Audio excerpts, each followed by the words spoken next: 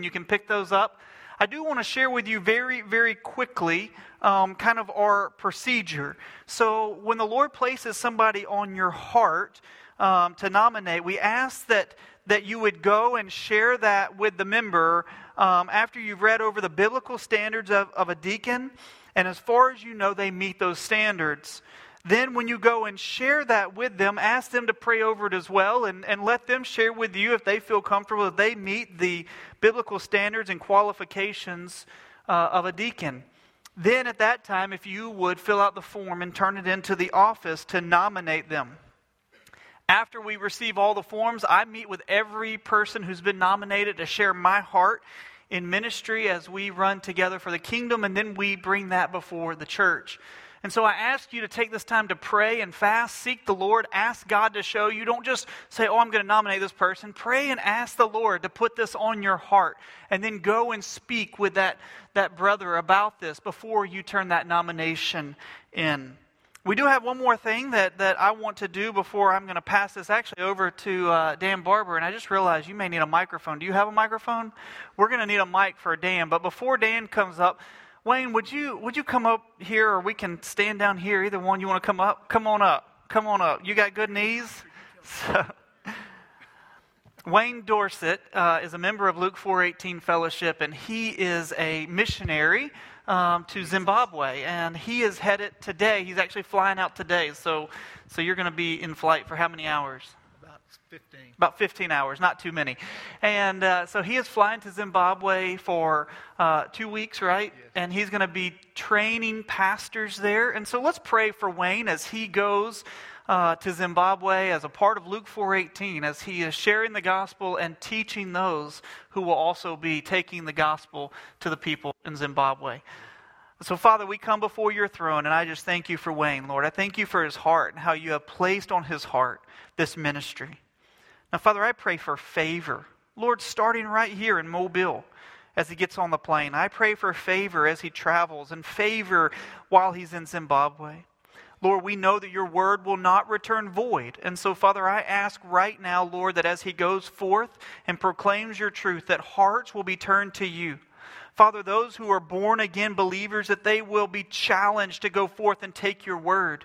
And Father, those who don't know you, Lord, I pray that this week would be the week of salvation in their life as you speak through my brother. Now, Father, we thank you and we pray for provision, protection, Lord, as he travels and as he comes back. But Lord, we know that you will be with him. Lord, that you will guide him and you will direct him. And so, Father, for that, we rejoice that your name will be glorified through his life. Now, Father, we love you, we praise you, and we give you all glory. In Jesus' name, amen. Amen. Appreciate it. Dan?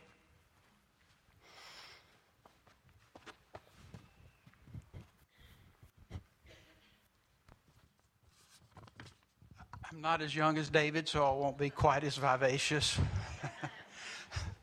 But something very, very important today that we thought we would share with you. In Southern Baptist churches, October is a month that's set aside as Staff Appreciation Month. And I know all of us appreciate our staff every month and every week and every day, and we want to thank you. And personally, I will thank all of you, and I know that you'll join me in that.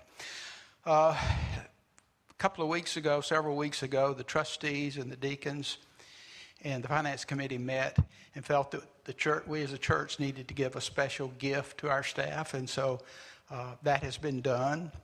And they've been presented with that. But today, we wanted to recognize all of them by name and pray for them and ask you to be with them. And you know that for the last 2.5, maybe a little longer years, we've had some bumpy roads here. We've not met in person. We've met virtually. And there's had to be staff here all the time. Even when we've met in person, we've had to space you out and do special cleaning and sanitizing to protect everyone. And our staff, all of them from David all the way down, has done an admirable job above and beyond what is expected. And so we'll certainly want to thank them. I'm going to name them, and I'll ask them to stand and remain standing. Of course, we know our Pastor David Bullock. David. Randy, everybody may not be here. Some of them may be serving this morning. Randy Presley, Martin Dorsett, And I just want you to know who these people are. That's why we'll ask them to remain standing. S.L. Williams, Aaron Pouncey, Matthew Jacobs is away today. Melanie Robinson is probably serving over with the children. Kelsey Grizzle, Jennifer Schewing, Bonnie Johnston is our bookkeeper. Debbie Schultz, office staff. Our maintenance and housekeeping is Russ Bloomquist, Carol Bloomquist, Angela Stombaugh, and Clark Stombaugh. So if y'all would remain standing, I'd like to pray for you, if you would. Father, we come to you in the name of Jesus, the name above all names. We come in the power of your Spirit, in the power and the blessing of the Spirit that you've given to us. We ask you, Holy Spirit, to enter this place and be with every one of us today and bless us. Lord, particularly today, we want to thank you for the staff that you've sent to Luke 4:18.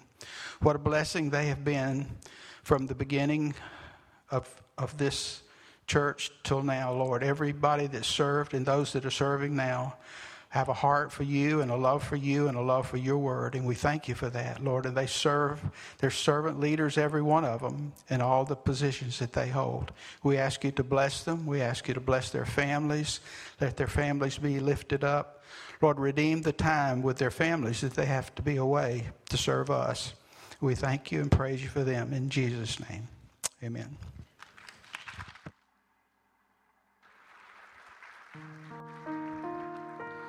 Thank you, Dan. And I can say on behalf of our entire leadership team that it is a blessing to serve you and to serve with you. The Lord has brought us together as the family of God, and He has done great things in this place and will continue to do great things. Amen? Let's stand together and sing, "Bless the Lord, O my soul." Bless the Lord, O my soul, and all that is within me, bless His holy name.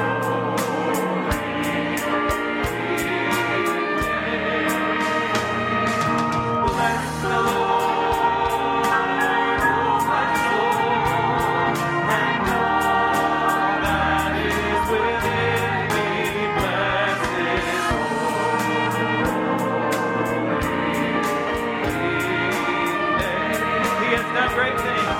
He has done great things. Do you believe it? He has done great things. He has done great things. Bless His holy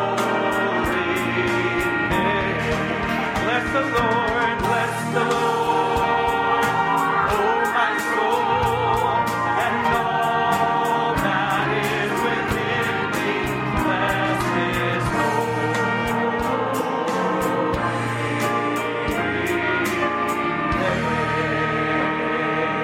Amen.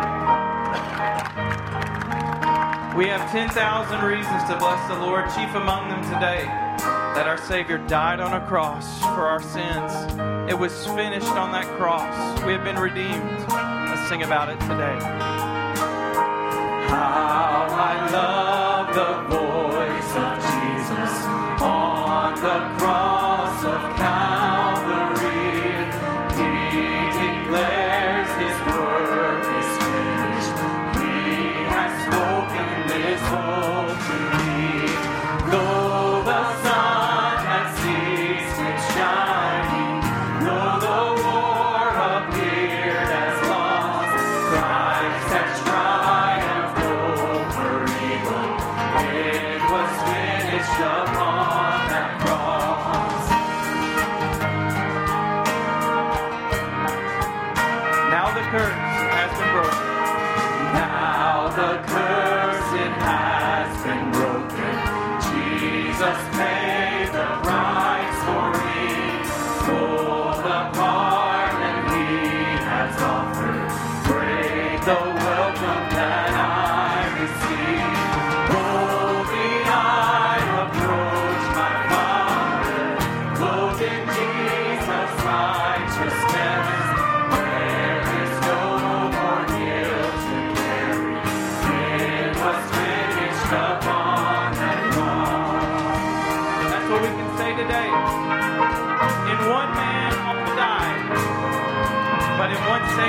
resurrection was brought to us. It was finished on the cross, and death no longer is our enemy. Death was once my great opponent. Fear once had a hold on me, but the Son who died to save us rose that we would be free indeed. Let's sing that again. Death was once my great opponent, and then Jesus. Death was once my great opponent. Fear once had a hold on me, but the Son who died to save us rose that we would be free indeed. Yeah, He rose that we would be free indeed. Free from every plan of darkness, free to live and free to love. Death is dead and Christ is risen. It was finished upon the cross. Onward to eternal glory, to my Savior and my God. I rejoice in Jesus' victory. It was finished upon that cross. It was finished upon that cross. It was finished upon that cross. It was finished on the cross. Thank you, Jesus.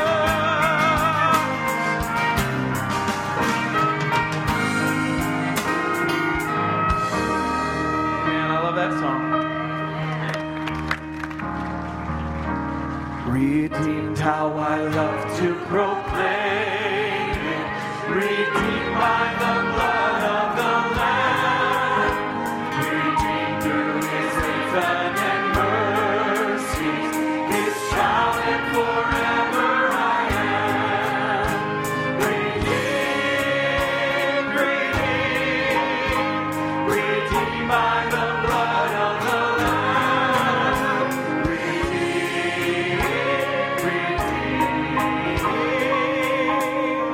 His child and forever I am. Redeemed and so happy in Jesus. No language my rapture can tell. I know that the light of His presence will lead up continually dwell. Sing if you're redeemed. Redeemed by the blood of the Lamb.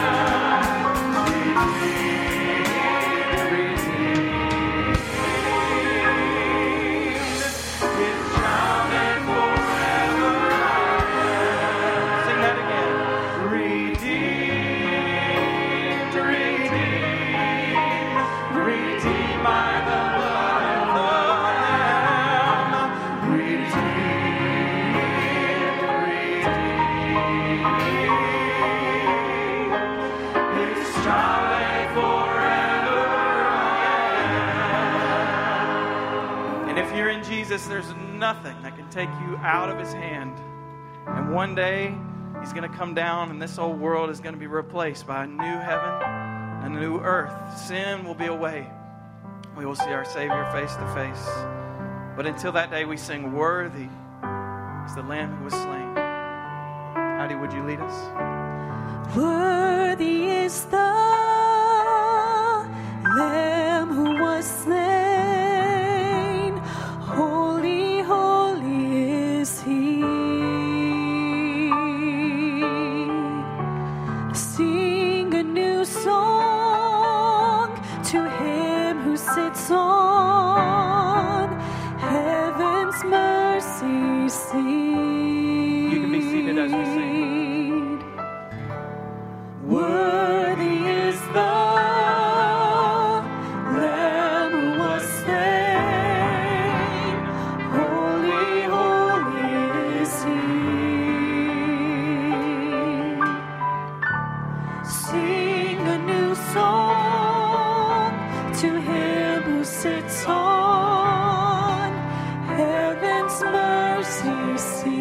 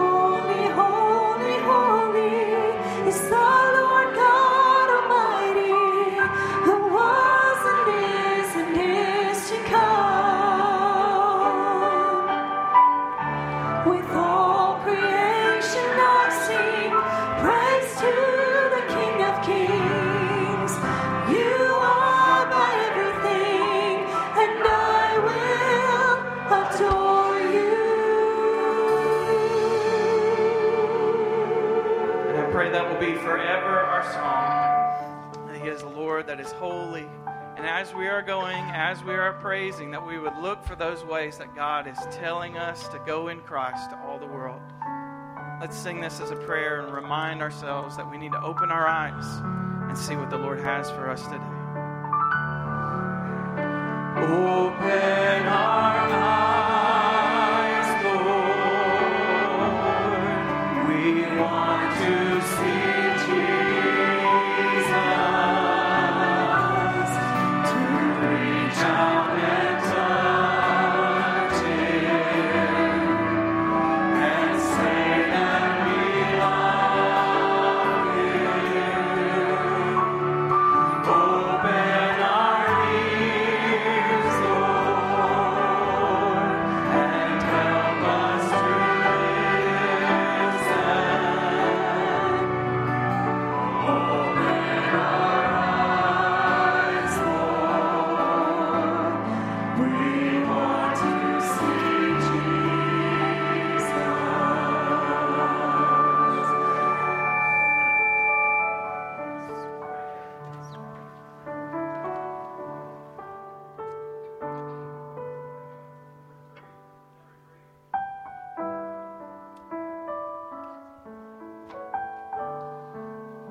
All right. Thank you. Let's pray together.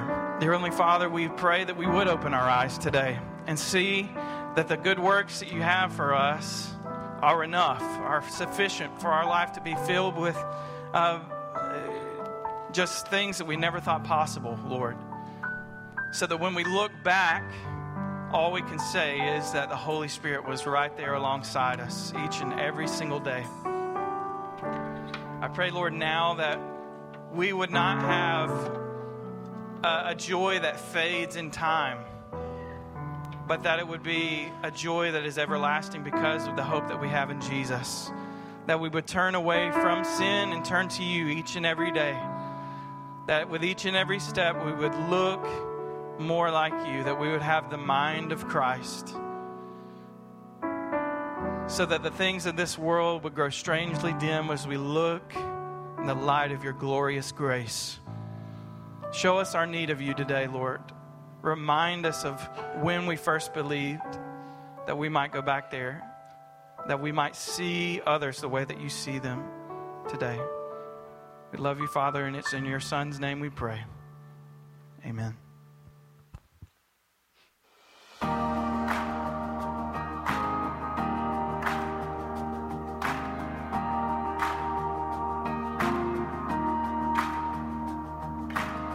Got joy in the struggle. I've got peace in the storm. I've got strength in the battle. I don't fear anymore. I'm a child of heaven, and my hope is secure.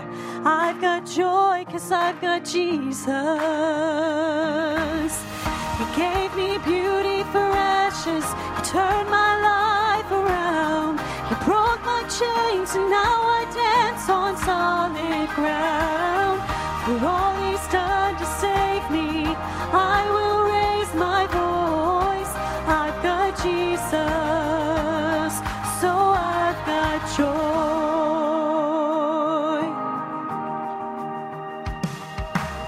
He bore all of my burdens. Yeah, my debt has been paid. Then He said to my dry bones, rise up out of that grave. He has all of my worship, all the honor and praise. I've got joy 'cause I've got Jesus. Oh, He gave me beauty for ashes. He turned my life around. He broke my chains, and now I dance on solid ground. For all He's done to save me, I will raise my voice. I've got Jesus, so I've got joy like a river running through my soul. Joy all around me, everywhere I go. Even in the desert, still it overflows.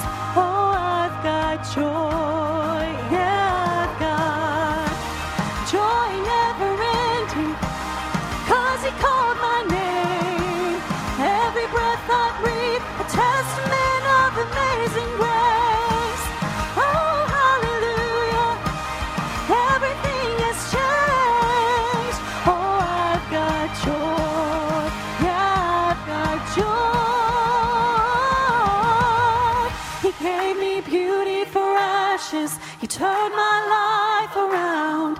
He broke my chains and now I dance. For all He's done to save me, I will raise my voice. I've got Jesus. So glad I have joy like a river running through my soul. Joy all around me, everywhere I go.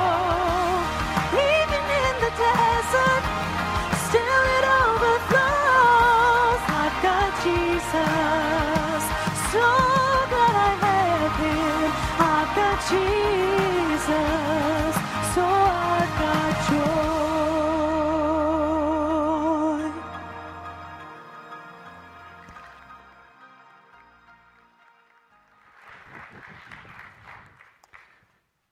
Amen.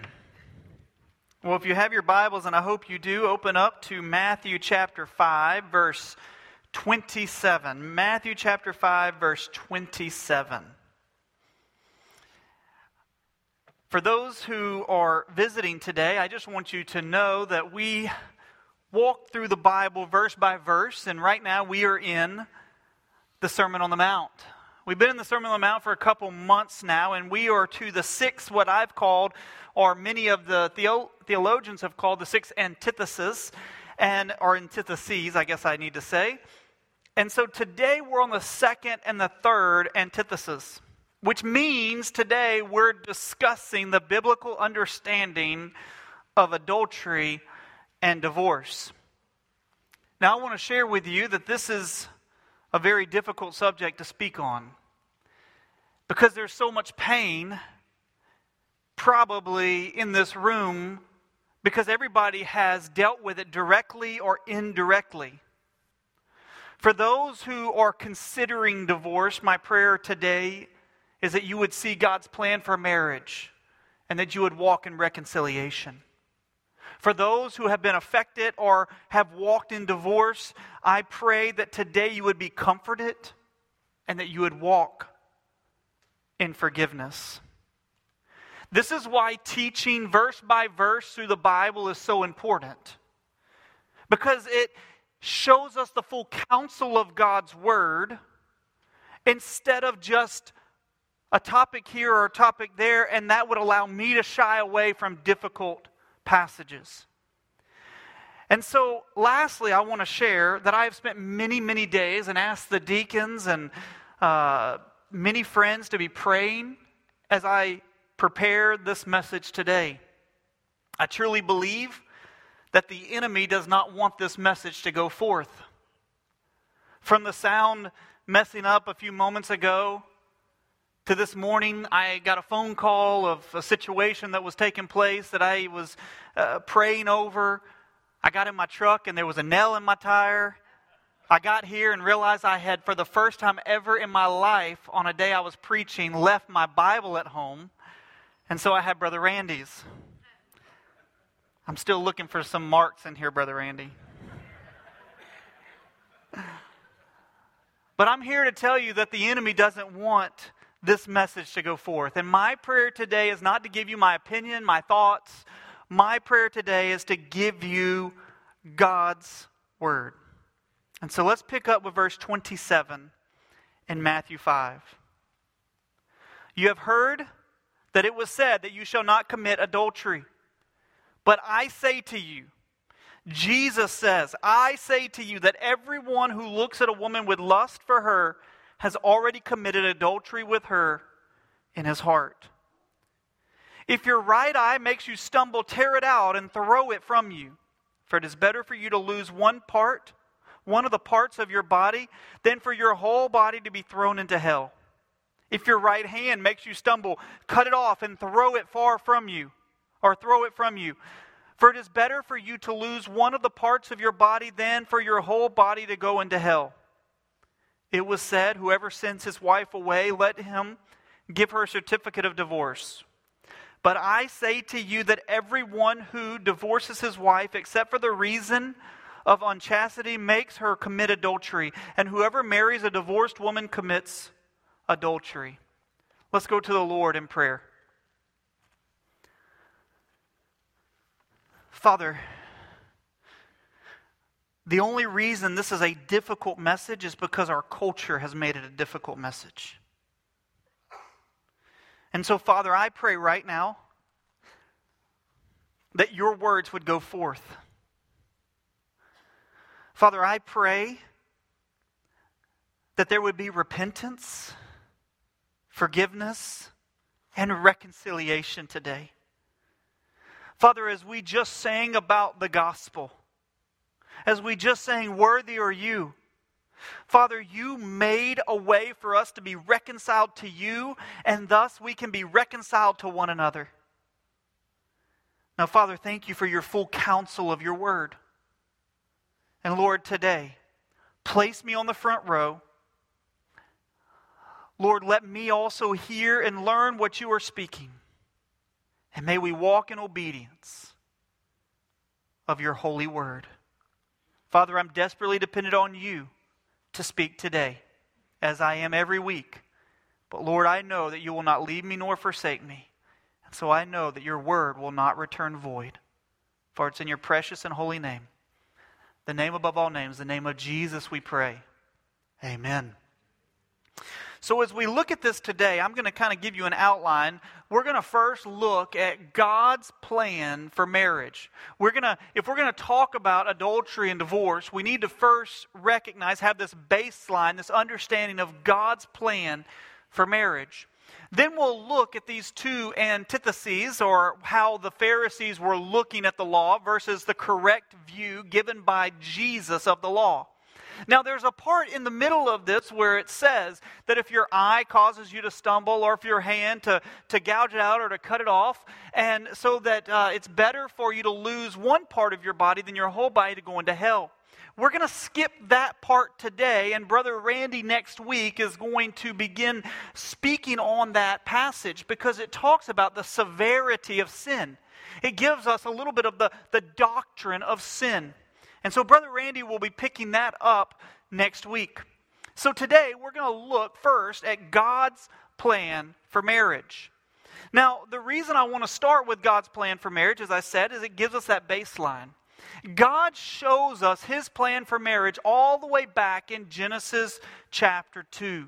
And so let's go to the scripture, Genesis 2, 18 through 25, and let's see what God speaks about marriage.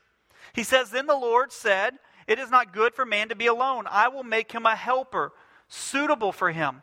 Out of the ground the Lord God formed every beast of the field and every bird of the sky and brought them to the man to see what he would call them. And whatever the man called a living creature, that was its name. The man gave names to the cattle and to the birds of the sky and every beast of the field. But Adam, there was not found a helper suitable for him. So the Lord God caused a deep sleep to fall upon Adam, and he slept. Then he took one of his ribs and closed up the flesh at that place. The Lord God fashioned into a woman the rib which he had taken from the man, and brought her to the man. The man said, Now this is bone of my bone and flesh of my flesh. She shall be called woman, because she was taken out of man. For this reason man shall leave his father and mother and be joined to his wife, and they shall become one flesh. And the man and his wife were both naked and were not ashamed.'" Now we see here in the passage a few things about marriage. One, we see that it is one man and one woman. One man and one woman. Now we also see throughout the scriptures, and time doesn't allow me to run through all of this, but we also see that this is for life. Why do we see that? We see here that the two become what? One flesh. One flesh. And the scripture says later, what God has put together, let no one take apart or tear apart. They have become one flesh.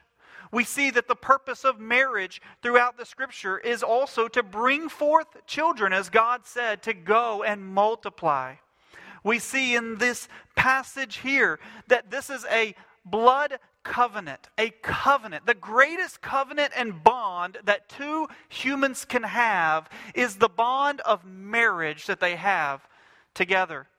I love how one pastor shared with me a long time ago, before I was even getting married, and he said, David, I want you to understand that when God says that the two shall become one flesh, they are one flesh, but they also are becoming one flesh. And what he was saying is that there's a continual process of you becoming one together. Now, for all those who are married can say amen to that, right? You've grown closer and closer together as you have first sought the Lord and lived a godly marriage together.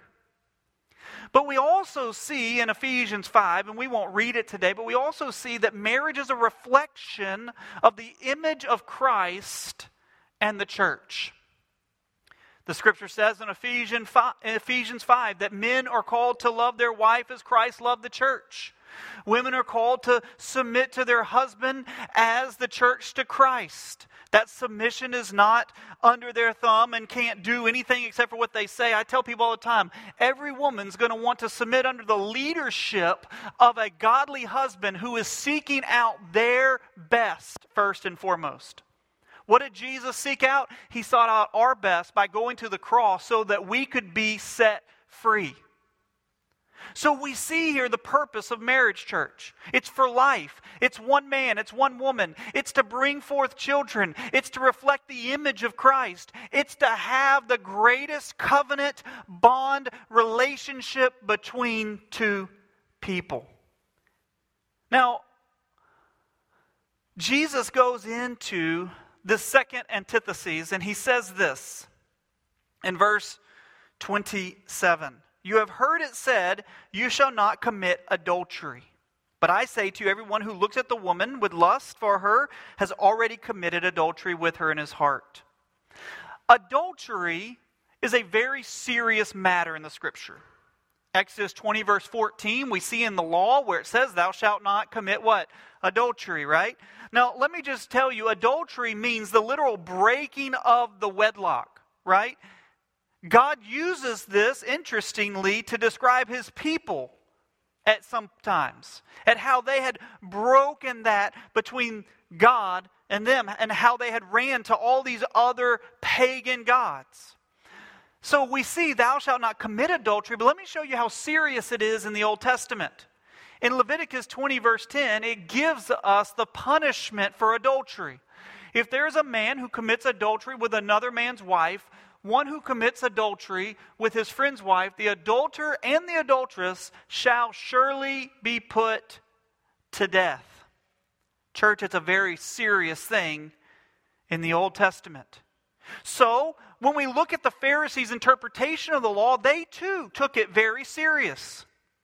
The Pharisees saw that adultery was a serious offense. The actual act of it. How do we know? We see it in John 8. Verses 1 through 11, when they bring the adulterous woman to Jesus. It says this, but Jesus went to the Mount of Olives. And it says, early in the morning he came again to the temple, and all the people were coming to him, and he sat down and began to teach them. The scribes and the Pharisees brought a woman caught in adultery, and having set her in the center of the court, they said, Teacher, this woman has been caught in adultery, in the very act. Now, can I stop there for just a minute? Now, can I just tell you, it's interesting to me they only brought the woman caught in the very act. Let me go back to Exodus and Leviticus. What does it say? It doesn't just say the woman, but it says the man and the woman. But here, they say, hey, she was caught in the very act, and they bring her before the Lord, and this is what takes place. Now, in the law, Moses commands us to stone such a woman. What then do you say? They take it serious. They begin to pick up stones to stone this lady. And Jesus continues on. He says they were saying this, testing him so that they might have grounds for accusing him. But Jesus stooped down with his finger, wrote on the ground. But when they persisted in asking him, he straightened up and said to them, he who is without sin among you, let him be the first to throw a stone at her.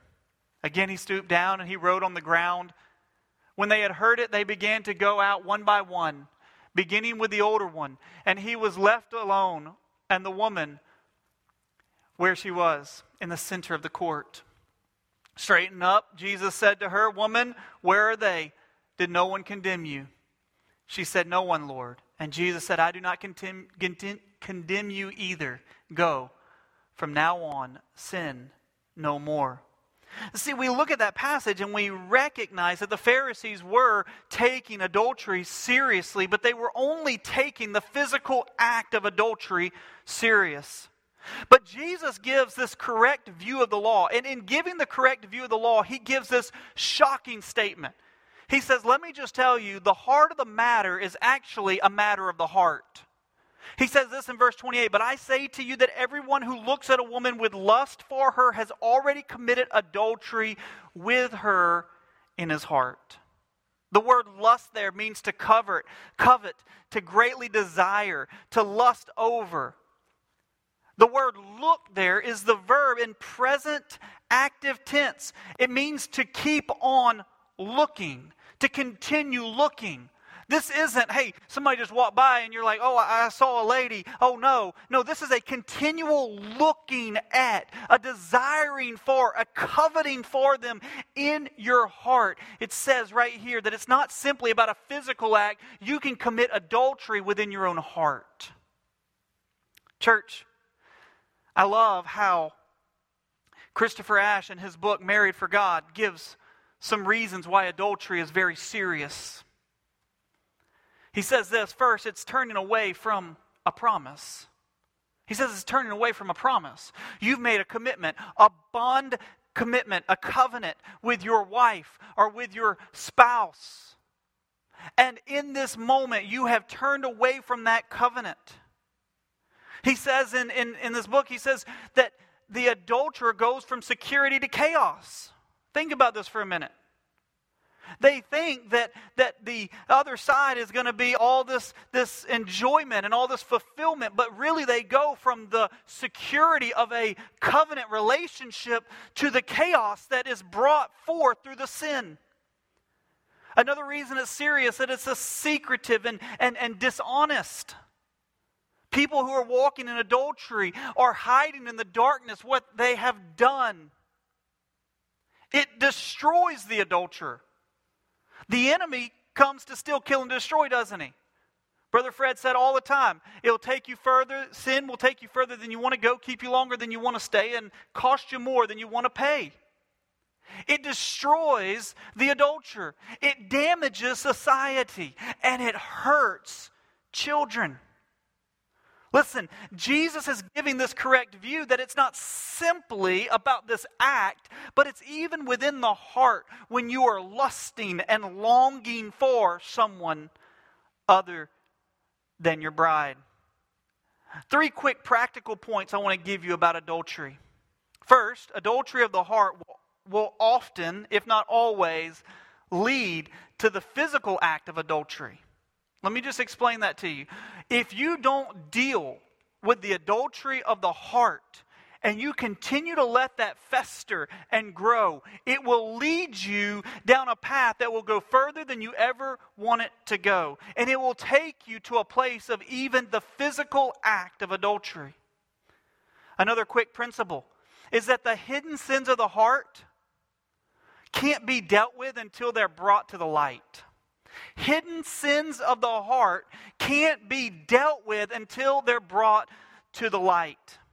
I'll give you an example of a friend of mine. I haven't seen this friend in probably 15 years now, but I'll never forget him coming and sharing about he was struggling with pornography. He was struggling with looking at things that he didn't need to be looking at. And he shared with his pastor, he shared with his friends, and ultimately he shared with his wife. At first his wife was upset, as naturally most women would be. Devastated, feeling as if she had caused some of this, though she had not. But she said, you know what? I thought that he was against me. But I realized that it was the enemy that was deceiving my husband. And she said, you know what? I'm going to fight with my husband against the enemy. Not fight with my husband this way. We're going to fight together against the enemy. Can I tell you that my brother was freed from one of the greatest struggles of his life. And it was because instead of everybody saying, oh, you're so wrong, you're wrong, you're wrong, it was, hey, let's run with you for the kingdom of God, and let's walk with you. Let's pray for you. Let's come together and see who the enemy really is, and let's fight against the enemy with the blood of Jesus. But let me tell you, men, women, if you're dealing with that kind of addiction, you must be willing to discipline yourself for the purpose of godliness. I have people tell me all the time, David, I'm struggling with this addiction. And I said, are you serious about walking away from it? Yes, I am. Yes, I am. I said, okay, what's the source? Well, nowadays it can be as even your cell phone. And I said, okay, you ready to get a flip phone? What? You ready to get a flip phone? You know, those things back in the day that didn't have internet on them? Are you ready to get rid of your computer? Y'all remember that scene in the Christian movie where the guy was struggling with that and using the computer, and he got his baseball bat out and started hitting the computer until it was destroyed? Are you willing to go to the greatest lengths to remove any source of temptation in your life? I tell people all the time, if you're not willing to do that, then you're not truly saying that I'm ready to give it up. You're not truly at a place of brokenness that you're saying, hey, I will do whatever it takes. But then the third quick principle is the battle of the mind will only be won by abiding, dwelling, and delighting in God. The battle of the mind will only be won by abiding, dwelling, and delighting in God. You say, David, I'm really struggling. I'm telling you, you've got to abide. You've got to dwell. Here's the power right here. The Word of God. When temptation comes, you've got to be proclaiming the Word of God against the enemy. When something goes through your mind, you've got to be claiming the Word of God and coming against it in the power of the name of Jesus. God, give me the mind of Christ. Begin to quote Scripture. Begin to proclaim the truths of God's Word. Greater is He that's in us than he that's in the world, church. Then Jesus goes in to this third antithesis. Let me go back for a second. On that second antithesis, I just want you to recognize that in adultery, the biggest issue was that the Pharisees were saying, hey, as long as you don't commit the act, you're okay. And Jesus was saying, no, it goes to the heart. It goes to the heart. You may think that what you're doing doesn't affect other people. Let me tell you, it will, and it does. The third antithesis is divorce. He says this in verse 31. But it was said, whoever sends his wife away, let him give her a certificate of divorce. But I say to you that everyone who divorces his wife, except for the reason of unchastity, makes her commit adultery. And whoever marries a divorced woman commits adultery. Now, as we go into this, I love how Martin Lloyd-Jones kind of segmented this out. He did three things, and I'm going to use this outline. First, he talks about what the law was for in Exodus. Why did God command Moses or tell Moses to give them a certificate of divorce? Then he says, let's look at what the Pharisees were saying, and then let's look at Jesus' understanding, Jesus' interpretation, the correct view of the law. And so that's how we're going to look at this idea of divorce. In doing so, I think that we need to pick up in Matthew 19, verse 3 through 9, where Jesus speaks again clearly about divorce. He says this, some Pharisees came to Jesus testing him and asking, is it lawful for a man to divorce his wife for any reason at all? And he answered and he said, have you not read that he who created them from the beginning made them male and female and said, for this reason a man shall leave his father and mother and be joined to his wife, and the two shall become one flesh? So they are no longer two but one flesh. What therefore God has joined together, let no man separate. Let me just stop there for a minute. The Pharisees are asking Jesus, hey, is it lawful for us to get a divorce or somebody to get a divorce for any reason? And Jesus doesn't go back to the law, Jesus goes back to the whole purpose of marriage in Genesis 2. He quotes Genesis 2, and he says, have you not heard that when you come together in a marriage bond, in a covenant relationship, that the two are now one? You don't tear that apart for any reason. And then they said, why does Moses command for them to have a certificate of divorce and send her away? And he said to them, because of your hardness of heart, Moses permitted you to divorce your wife. But from the beginning it has not been this way. And I say to you, whoever divorces his wife except for immorality and marries another woman commits adultery. He says, the reason that Moses was called to give you a certificate of divorce was because of the hardness of your heart. So let's look for a moment. What was the purpose of the law and Moses? What was the purpose? The purpose ultimately was to control divorce, which was out of control. Let me just read to you Deuteronomy 24, 1 through 4. It says this: when a man takes a wife and marries her, and it happens that she finds no favor in his eyes because he has found some indecency in her, and he writes her a certificate of divorce and puts it in her hand and sends her out from his house. And she leaves his house and goes and becomes another man's wife. And if the latter husband turns against her and writes her a certificate of divorce and puts it in her hand and sends her out of his house, or if the latter husband dies who took her to be his wife, then her former husband who sent her away is not allowed to take her again to be his wife, since she has been defiled. For that is an abomination before the Lord. And you shall not bring sin of the land which the Lord your God gives you as an inheritance. You shall not sin on the land which the Lord God has given you as an inheritance. So let's think about this for a minute. We see multiple things here of what God was doing in this moment. He is giving the right grounds for divorce. Or he's narrowing the grounds for divorce, I should say. He's limiting it to, as many theologians have said, natural, moral, or physical defects. See, let me just say, previous to this, whenever a guy burned with lust in his heart for someone else, he could just send his wife away. He could just say, hey, we're divorcing, it's over. Actually, let me just go and speak this to you. It's Charles Quarles speaks this about how or why people could get divorced during the time of Deuteronomy when it was written. He said that people could become divorced, or a man could ask for his wife for a divorce if she was barren, if she was a deaf mute, if she had epilepsy, tetanus, warts, or leprosy.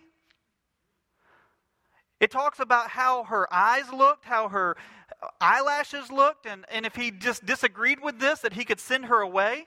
Oh, it gets even better. A man could divorce his wife if she ate something he had forbidden her, if she visited the home of her parents, or, hear this, if against her husband's wishes the in-laws moved into the same city.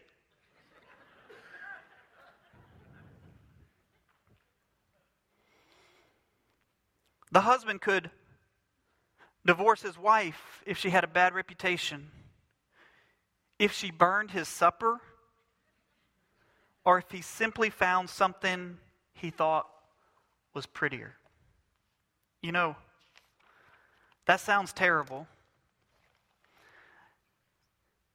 But we call that today uncontested divorce. God tells Moses to give them a certificate of divorce, to put limits upon the sinful heart of the people. He also gave them a certificate. He also told them to give the woman a certificate of divorce, and that was to protect the woman. Because the woman could have been charged with unfaithfulness or adultery. But because she was given a certificate of divorce, she could say, no, let me show you. It wasn't for those reasons. This is why. It was to protect her. And then the third thing that we saw in Deuteronomy 24 was that we saw that it was also to prevent her ex from trying to marry her again.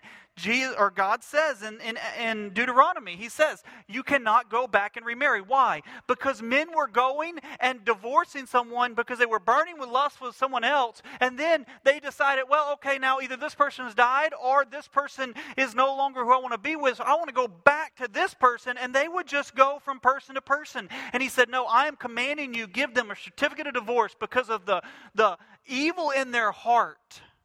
And a man is not allowed to go back and remarry her. We've got to stop this. There's got to be parameters because of the evilness of their heart. So what was the Pharisees' interpretation of the law? See, that's why, because of the hardness of their heart, God tells Moses to give them a certificate of divorce. But then the Pharisees' interpretation of the law, they had basically gone back to the same problem in Exodus. Or in Deuteronomy. The Pharisees got to interpret what was unclean. They said, okay, well, if a wife or a woman is unclean, or if there's a moral or physical defect, then you can get a divorce. And so here's what they did. They simply defined what it means to be unclean by saying that if a husband stops liking his wife, or if she's unsatisfactory to him, then he can get a divorce, for she's unclean. But the Pharisees were all about the law.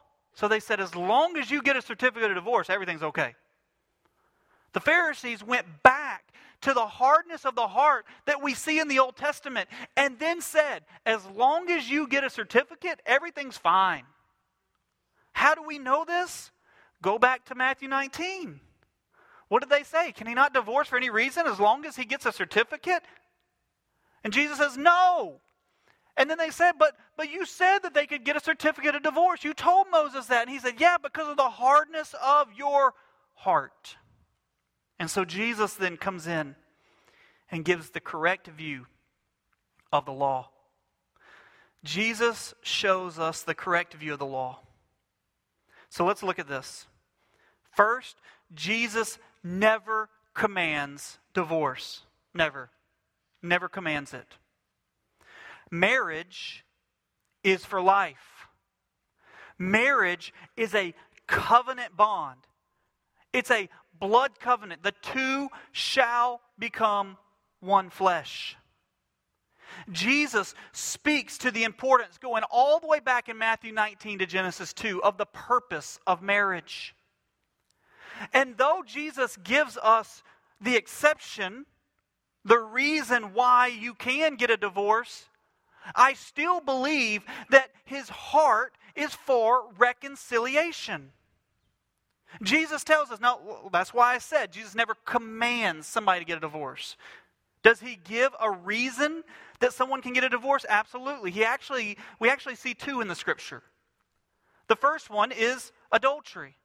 He says that if there is a spouse who has committed adultery, then in this is a reason for divorce. Why? Because the covenant, the bond, has been broken. It's been broken. If there is physical adultery in the marriage, then the bond has been broken. Does that mean that you have to go get a divorce? No. Does that mean that you must go get a divorce? No. But what it means is that in that moment, that bond has been broken. Church, I want you to hear that my heart, as I seek the Word of God, is always for reconciliation. The other reason that we see in the Scripture, the only other reason that we see in Scripture, is that when an unbelieving spouse leaves a believer.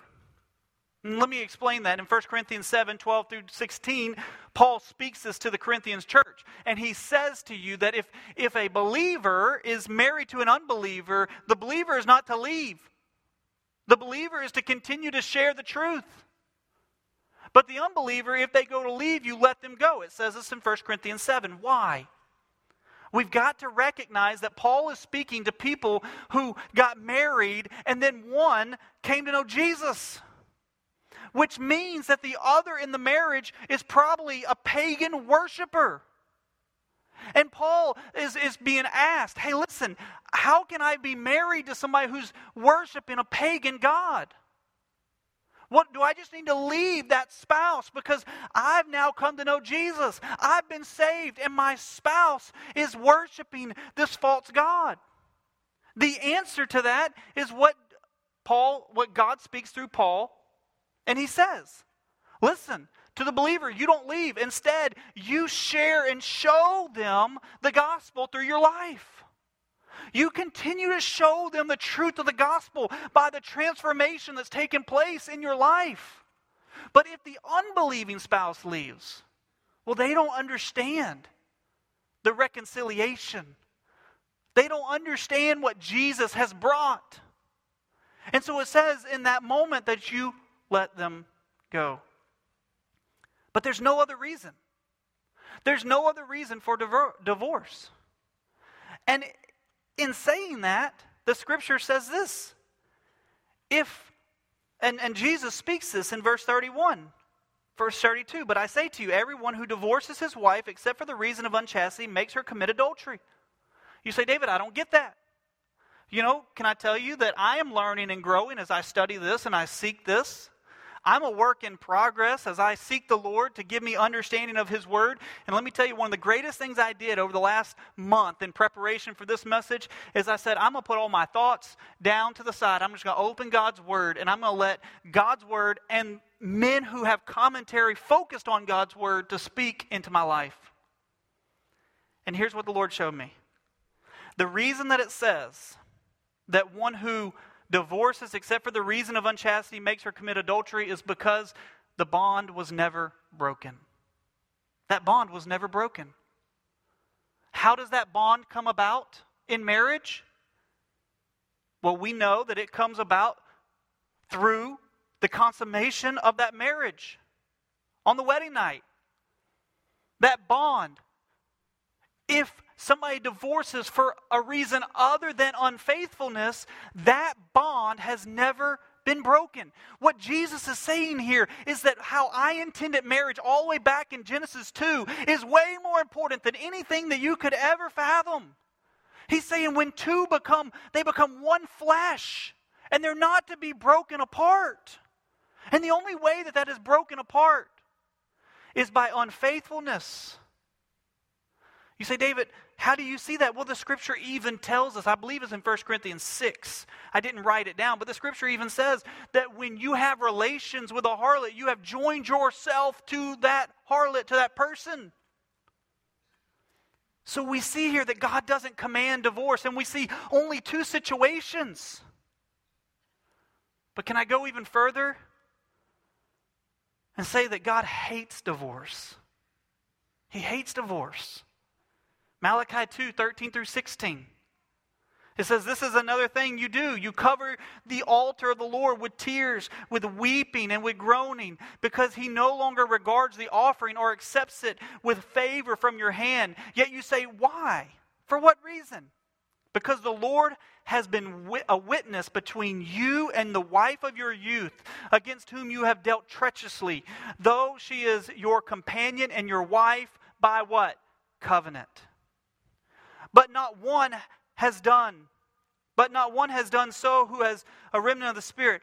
And what did that one do while he was seeking a godly offspring? Take heed then to your spirit, and let no one deal treacherously against the wife of your youth. For I hate divorce, says the Lord, the God of Israel. You know, I was asking the Lord, show me, help me understand this. I believe that God hates divorce because of the pain and the suffering that it causes on children.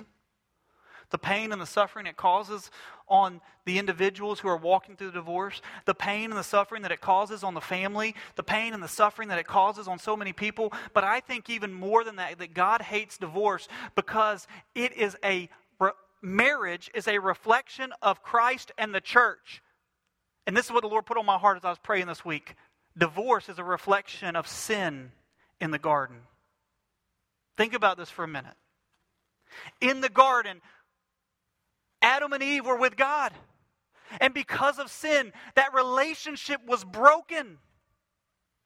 The bond that they had was broken. Now they're enslaved to the enemy.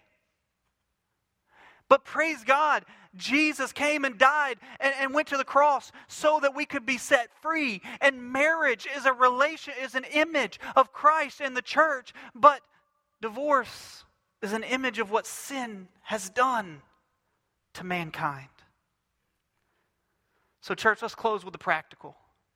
Let's close with the practical. Number one, there's three things I want to talk about real quickly. And I know we're late on time, but this is not a message. I'm not concerned about the time today. I'm sure nobody was concerned about the time last night.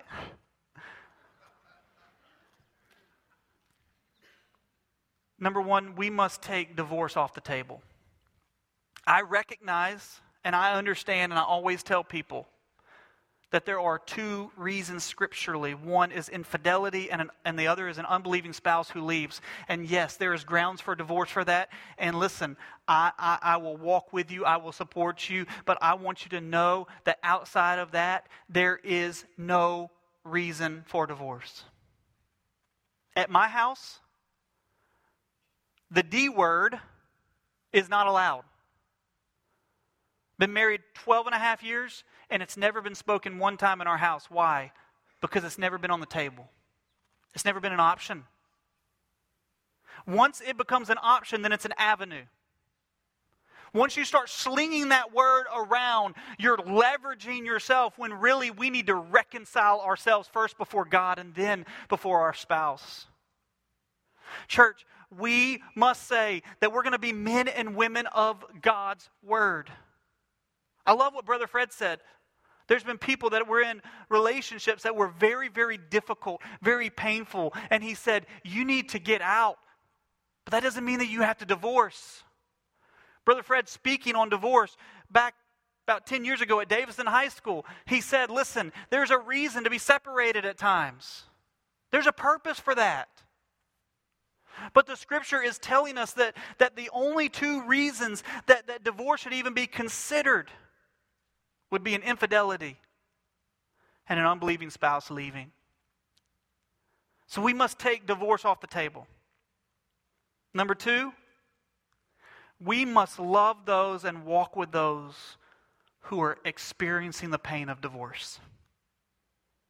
We must walk with them with compassion and grace. The past is the past. It's happened. It's taken place. Church, there's single parents in this room, single parents that are online with us, that are hurting from the pain of divorce, and they need us to rally around them and support them. We need to help them, not just financially, but also emotionally, and all the things that are going on in their heart and mind. Whether it's because somebody has broken the trust and betrayed them, or whether they have walked through divorce for any other reason, the past is the past. We must, church, put our arms in compassion and grace and love. I heard a divorced man tell me one time, he said, the hardest place to go after your divorce is church. And I said, man, that should be the most healing place. And he said, I know, but whether people are doing this or not, he said, I just feel like I'm looked down upon. And some of that can be on that person. They can have that emotion and they're not realizing that's not truth. That's what the enemy is putting on there. But it can also be true. Let's make sure our side of that is taken care of. That when we see somebody who's walked through divorce, we see somebody who's a single parent, we see somebody who their children are in need of a father figure or the mother figure in their life, that we're going to come in as the body of Christ and support with compassion and grace and mercy. Think about the children and the pain that they're walking through, trying to figure out, why am I having to go from this place to that place? I don't understand. We need to be the hands and feet of Christ. But then there's one more practical. Those who have been involved in divorce, you must walk in forgiveness and repentance. We must walk in forgiveness and repentance. I love what Danny Aiken says in Christ-centered exposition. He says, those who have walked through the pain of divorce, he said, be a faithful spouse today. In the future, until separated by death. Commit daily to a lifelong faithfulness and fidelity. Model today the difference the gospel makes in a marriage. Don't excuse the past sin and failures. Acknowledge them, confess them, repent of them, and then move forward in the grace and the forgiveness and the mercy of God, doing what is right all the time. For some of you in this room, you've been holding on to pain for years. 1 John chapter 1, verse 9 says this.